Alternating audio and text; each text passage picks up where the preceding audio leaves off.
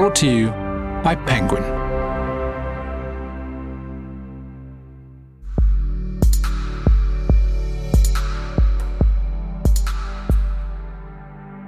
The pastor said something along the lines of that he had had a dream the night before where 2 tornadoes came to destroy the earth. And one of the tornadoes was homosexuality and the other was abortion. And I remember just instantly kind of becoming enraged and feeling like I can't do this anymore. Hello and welcome to the award-winning Penguin podcast with me, Nihal Arthanayake. Here, we chat to authors about what inspires them and how they channel their creativity. Each episode, our guest chooses a selection of objects that have influenced their writing, and then we explore why. After the critical success of her first novel, Homegoing, my guest today was honoured as one of the National Book Foundation's 5 Under 35 in 2016. Her follow-up, Transcendent Kingdom, published in the summer of last year, covers topics ranging from depression and addiction to the love in a relationship between a mother and a daughter via way of what it is to be African in America, all the while stoking the fire of that ancient debate of science versus religion. It is an immense pleasure to welcome to the Penguin podcast, Yaa Gyasi. Yaa, thank you so much for joining us. My pleasure. Thank you for having me. Yaa, you came, of course, to America at a very young age, but are there any fault lines between being a Black African immigrant to America and being someone who's an African American that can trace their history back to slavery? I came to the States when I was 2. I came with my parents and my older brother. My younger brother was born here. It's funny that you say African Americans who can trace their lineage back to slavery. I think one of the distinctions is that Africans can trace their lineage back to the continent in a way that African Americans cannot, by which I mean that I grew up with a kind of cultural tradition that was stolen from Black people here in America, Black Americans. And so I do think that kind of created a difference or a distance, certainly in my younger years. And my parents weren't particularly well-versed in American history, let alone Black American history. So there is a lot, I think, to learn about what our lives here might look like, given the fact that there is already a rich Black American historical tradition here. How did that distance, as you called it, manifest itself? Well, I think at first it was partly because we were so plugged into the Ghanaian and larger West African community when I first arrived in America. We lived in Columbus, Ohio, which had a very large Ghanaian immigrant community. My family was a member of the African Christian Church, which was half Ghanaian, half Nigerian. So the distance in some ways was self-imposed. Like we didn't really even try, I think, to integrate with the existing African American community in our town. And then each place that we moved to subsequently, and we lived in Ohio, Illinois, Tennessee, and then Alabama. Each place that we moved to subsequently, there were fewer and fewer Ghanaians until Alabama, where there was, one other family when we first got there. And I think that was the beginning of me really kind of understanding what that gulf had left me, because now not only were we distanced from the African American community in Alabama, but we were also without Ghanaian community. Were there any fears about you becoming, quote unquote, too American? I'm from the South Asian community, and it's often the phrase is you're becoming too westernized. Is that something that you heard growing up? I do think that there were fears about that. Particularly, I think, Ghanaians have like a very rigid expectation to be incredibly respectful to elders, regardless of whether or not those elders are right or wrong. So there was like a lot of emphasis on maintaining respectfulness above all else. Were there differences in the expectations placed upon a daughter and a son? Yes, I think so. I mean, I grew up in a pretty patriarchal community, not just Ghanaians, but I think Americans as well. And it's hard for for that messaging to not come through in your everyday life. Were you philosophically at ease with that, or was it something that you railed against? I didn't have any examples of how things could be different. And I don't think my imagination was really kind of lending itself to the idea of a more egalitarian system within a family unit at that point. And so I wasn't really railing against it in any way, other than, I suppose, hoping to kind of find ways to experience myself outside of my family. Like, I think I, got into school and got into choir, like things like that, that kind of gave me an outlet where I didn't have to kind of follow the rules of the family. Moving from Ohio to Alabama, and leaving a community and all of the security and protection that comes with that sense of being part of a community, did you feel that? Did you feel that you were being torn away from something that was familiar? I did. I mean, we had already had, obviously, like a pretty major move coming to America. And so there was already, I think, this sense of, well, if we can't be home being Ghana, then anywhere in this new country will do. I don't think I realized that there would be fewer Ghanaians in each place that we lived to until by the time I got to Alabama. I think I became kind of fully conscious of the fact that we were kind of living this very isolated existence, an increasingly isolated existence. How did your parents then preserve the culture that they had grown up with, if indeed it was possible to do so? Well, my parents are pretty amazing in that way, in that I think because community is so important to them, they're like these magpies for Ghanaians, for West Africans. Like, they would pick up the phone book and look for Ghanaian last names and call and let the person know they were in town. I lived in Berlin briefly, and I remember they came to visit, and I took them to a museum. And when I got out of the bathroom, like they were speaking to a Senegalese person that they had just noticed at the museum. Like, they're pretty incredible in that they can like find a West African anywhere they are. And so I think that was one of the things that they did. Like, we'll do what we can to make community. You've obviously been very successful, not just, of course, as an author, but academically, predates that, going to Stanford, etc. Was that largely for you or for them? It was largely for me. Interestingly, like, I think often when people hear that my father was a professor or kind of look at my own trajectory, they assume that my parents were kind of tiger parents, but they weren't. Yeah. They weren't really.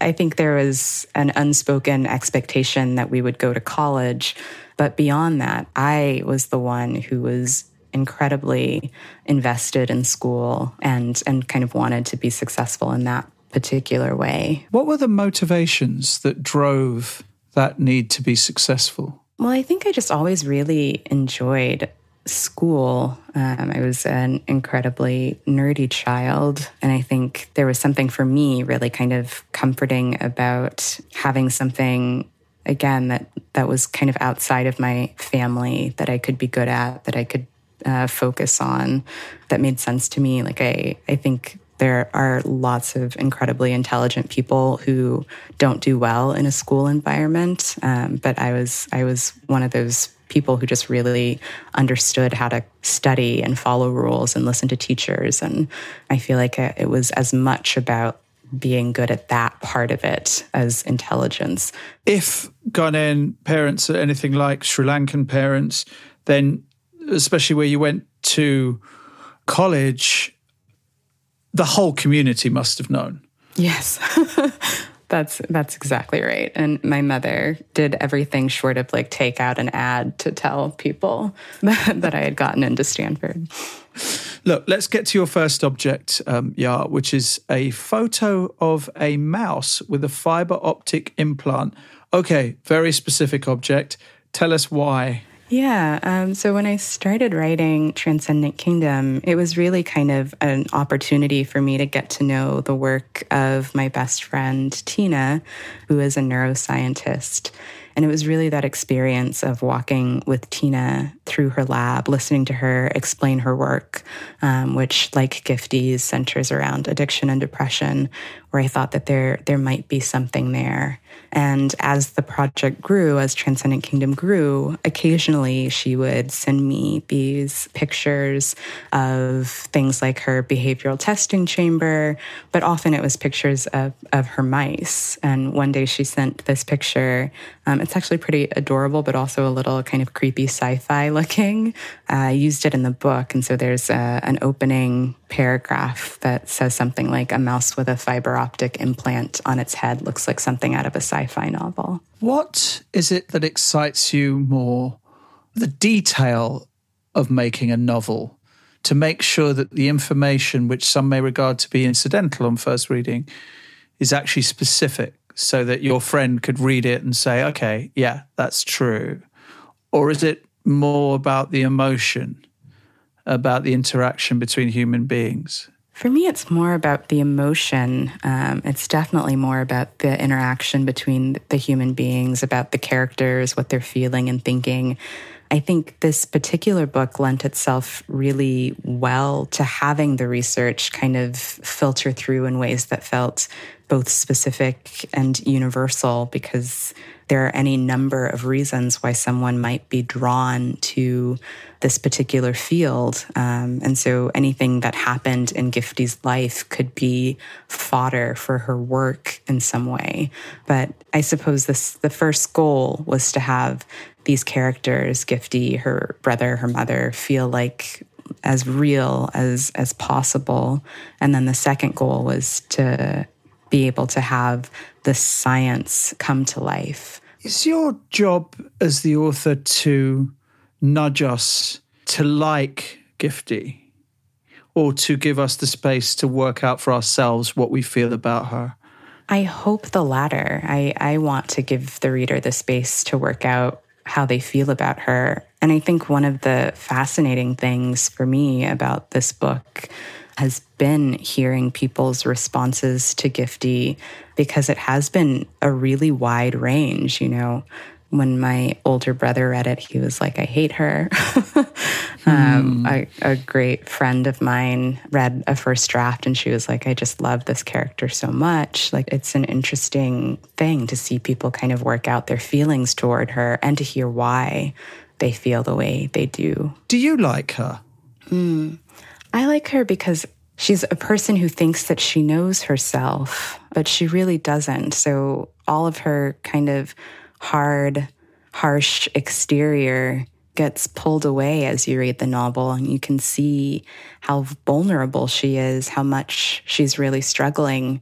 You know, she seems like she's got it all together, and she wants you to believe that she's got it all together, but she's struggling. And that vulnerability that she's so careful to hide from people, when you get to see it, I think it makes her more human. It extends your empathy toward her in this way that really moves me.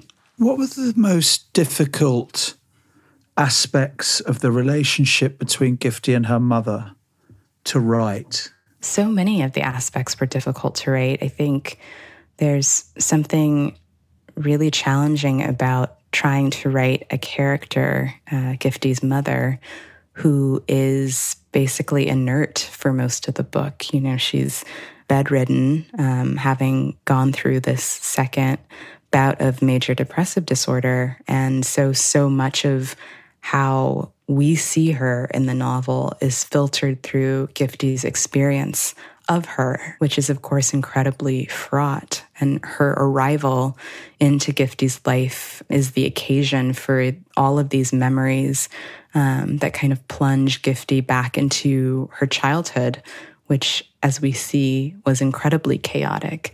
And so I think of Gifty's mother as this mirror for Gifty, and the things that she reflects back, I think, are things that Gifty doesn't really want to see. It's hard even now, after finishing the novel and touring with it and thinking about it, like it's hard for me to think about who Gifty's mother is, separate from Gifty. Like they feel so intertwined.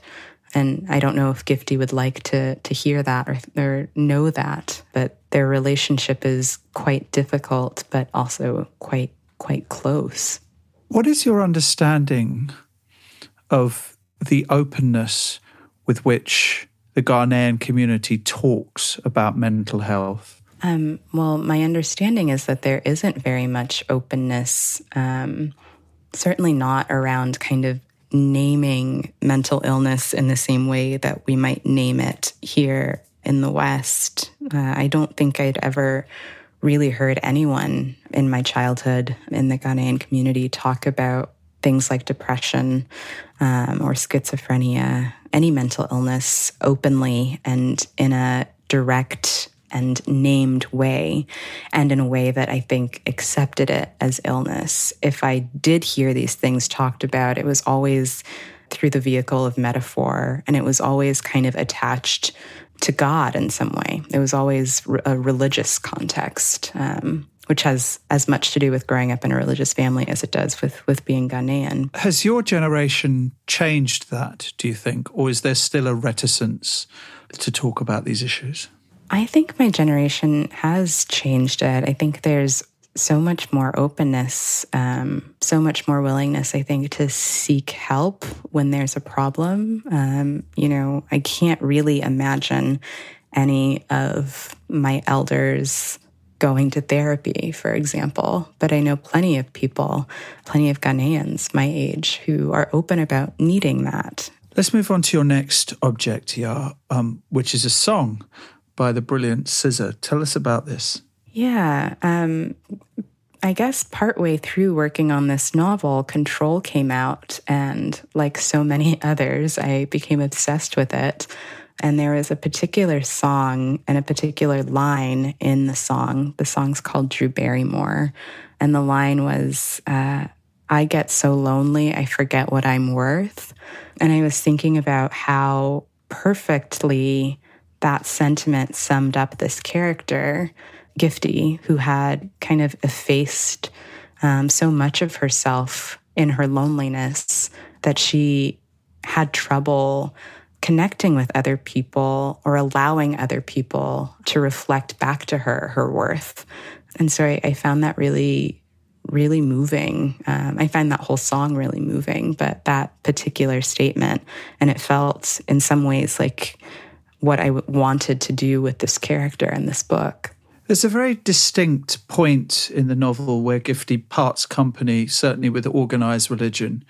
Have you had that moment yourself, or are you someone who still would identify as being a Christian? No, like Gifty, I did have a particular moment where I decided to leave the church. The circumstances were very different from Gifty's, but I still remember the day. I couldn't drive yet, so I must have been 14 or 15.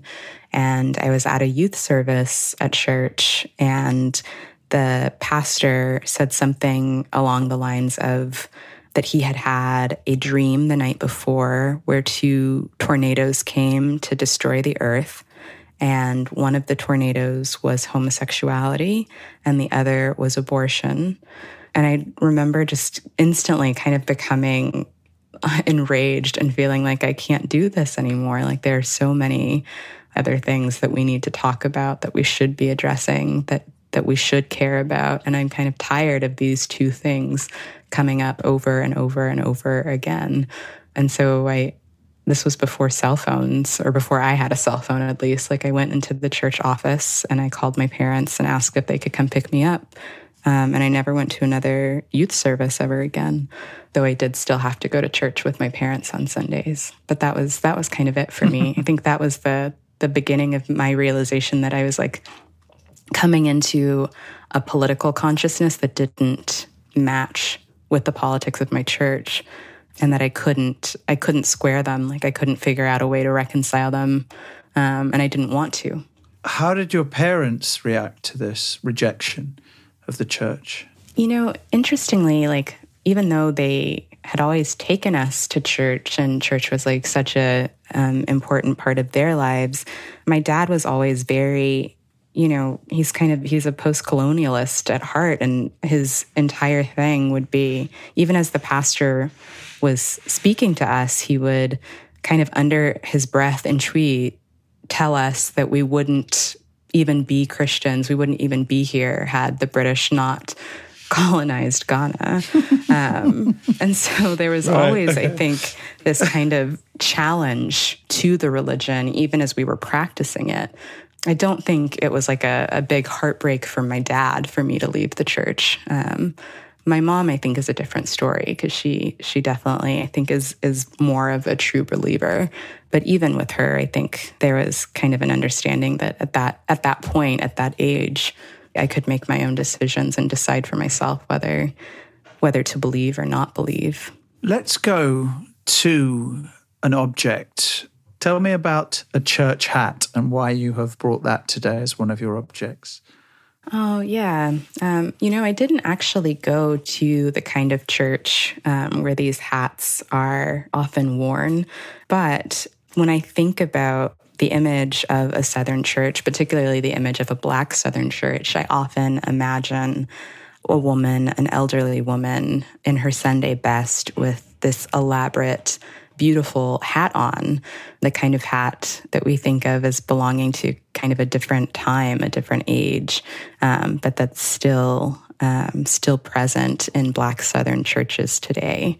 And there's a scene in the novel where Gifty wants to go to a service on campus when she's an undergrad, but she's still feeling, this kind of unease about her relationship to God. And so she decides to go with the hat on.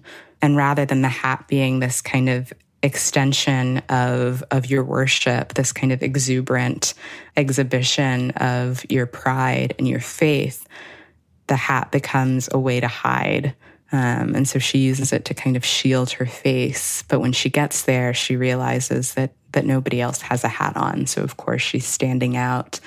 For me, it's like a kind of representative image of delighting in one's faith that Gifty uses through her shame. What do you draw on for a sense of affirmation, going back to SZA's lyrics, to tell you what you're worth? Oh, that's a good question. I'm not sure. I think probably my friendships, my relationships, the love that you see reflected back to you as you give it. I think that's often where I find that kind of strength. Do you have an internal validation? Because that's largely external, isn't it? It's reflecting back at you. Yeah, it is. I'm sure I do have an internal validation, but it'd be hard to articulate where it comes from or what it is. Just a kind of confidence and knowledge that I'm on the right path or that I'm doing the things that feel valuable to me. What part does being a successful author playing that? Because that is internal. It comes from you. You create these worlds for us. I do create these worlds. And obviously I've published these 2 novels. But for me, like, writing is so, like, the reasons I write and the pleasure that I get from writing have so little to do with publishing and what it feels like to be successful. Like, that feels very separate to me. And so the writing is certainly like one of the places where I find value. It's definitely the place that I attempt as best I can to create some semblance of order around, just the chaos of being alive. But I can't imagine myself as any other kind of person than a person who writes. Like, it's so integral to who I am and how I see myself. Like, it doesn't even feel conscious or laborious in some ways. Like, it's just what I do and what I've always done is write. In writing Homegoing, Yaa, and Transcendent Kingdom, are there aspects of human relationships and human experience that you want us to understand? Or is it a process whereby you are trying to understand these things and we are then privy to those thought processes? I think it's the latter. I think often I am writing because I'm trying to get at something. I'm trying to better understand something. I have all of these questions that I want to find a way to articulate. I don't think that I can answer them. I certainly don't think that the books answer them. But I think the process for me is trying to kind of tease out those questions in some way. And so any understanding that I gain through that process is certainly understanding that I hope readers will also gain. But I think of reading, and I'm a big reader as well as a writer, but I think of reading as being a very separate enterprise. Like the pleasures of reading are so different for me than the pleasures of writing. And so I'm not necessarily writing in order to kind of try to teach something or impart wisdom so much as I'm trying to write in order to kind of collect myself. So we are side by side with you as opposed to being led by you in this process. Yeah, I hope so. Let's take a listen now to an extract from the audiobook edition. It's the moment where Nana injures his ankle playing basketball and the doctor has just seen him in the hospital. He didn't wait for any of us to speak. He just got up and left the room. A nurse came in behind him with some aftercare instructions, and the three of us made our way to the car. I don't really remember much else from that day. I don't remember going to the pharmacy to pick up the pills. I don't remember if Nana got crutches or a brace, if he spent the rest of the day sprawled out in our living room with his foot elevated eating ice cream while our mother waited on him as though he were a king. Maybe all of those things happened, maybe none. It was a bad day, but the nature of its badness was utterly ordinary. Just regular old shit luck. Ordinary is how I'd always thought of us. Our foursome that had turned into a trio. Regular. Even if we stuck out like sore thumbs in our tiny corner of Alabama. I wish now, though, that I could remember every detail of that day, because then maybe I could pinpoint the exact moment we shifted away from ordinary.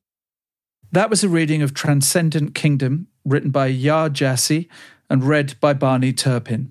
The audiobook is available to buy now, and there's a link in the program notes of this episode. So, Yaa, let's go to your final object now, which is a journal. Well, when I thought about what I wanted this character, Gifty, to do, how I wanted to kind of express who she was, I immediately thought of these journal entries to God. Gifty is a very reticent character.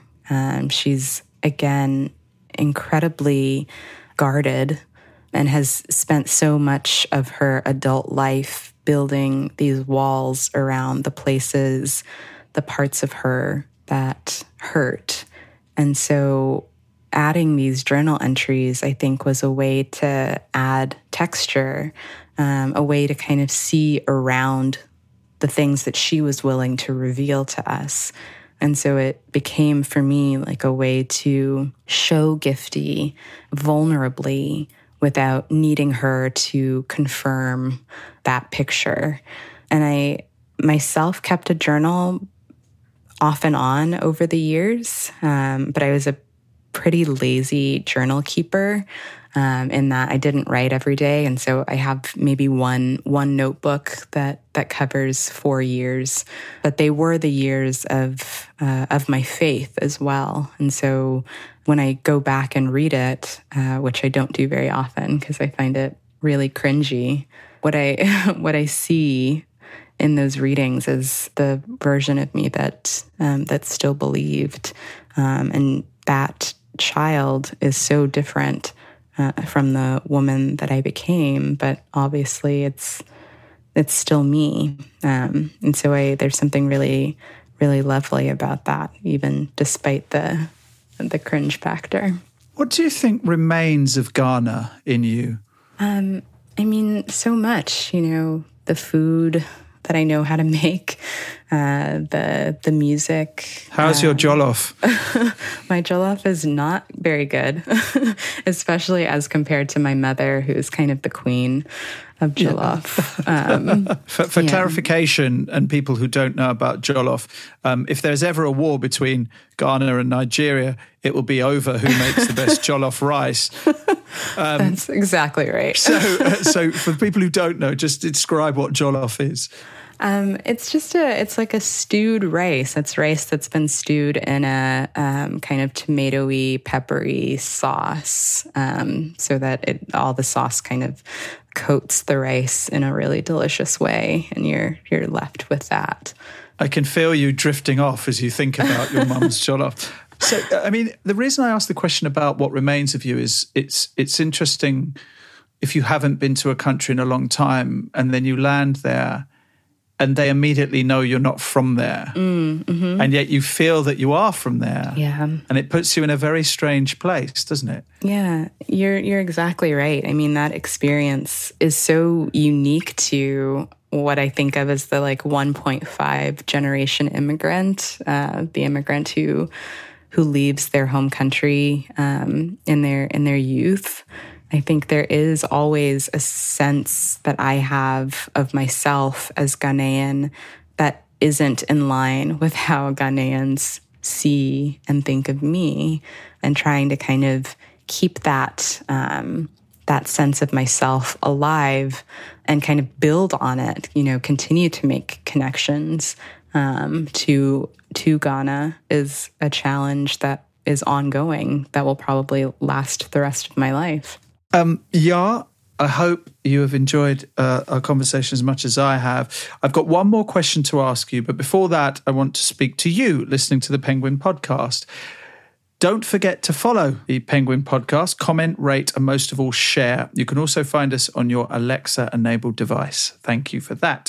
Now, finally, we like to ask our guests about a book they love. Now, I know for you, we could be here for another 12 hours just talking about books you love. So I am going to have to be really harsh and disciplinarian and tell me a book currently that is the top of your list. If I were to say to you, what book do you love? Sure. Currently, Wayward Lives, Beautiful Experiments by Saidiya Hartman. Hartman is an academic whose work centers around the afterlife of the transatlantic slave trade. She uses this process that she calls critical fabulation to create this book, which is something of a hybrid that kind of hovers between fiction and nonfiction. Hartman uses things like police reports and sociologist notes and photographs to try to reconstruct the lives of women who were living in and around Harlem and Philadelphia in the 1920s. And she imbues them, I think, with all of the humanity and joy and what she calls waywardness that society tried to strip from them in its telling of their stories. And so I just found this book to be so incredibly inventive, so rigorous, so beautiful, beautifully written, and unlike anything I have read in years and years. Where do you find the time? Oh, I mean, it's the thing that I love the most. So the time kind of finds me for that particular aspect of my life. Yeah. So lockdown has been perfect for you in that respect, I guess. Interestingly, no. I think lockdown has weirdly made it harder for me to concentrate. It didn't really change my day-to-day life so drastically. I was always working from home, and I don't have children. I'm not taking care of an elderly family member. There was a lot of continuity, I think, between my pre-lockdown life and my post-lockdown life in ways that there aren't for so many people. But the thing that has shifted, I think, is my attention span. I think it's just a consequence of the kind of general anxiety of this moment. It's hard for it to not affect you. And so I've been reading far less, actually, these past few months than I usually do. More time to work on perfecting your jollof rice, presumably, which you've clearly not used that time wisely to do. Yeah, you and my mother would agree on that point. Oh, yeah, listen, it's been an absolute pleasure. Thank you so much for taking the time to hang out with us on the Penguin Podcast. Oh, of course. Thank you for having me.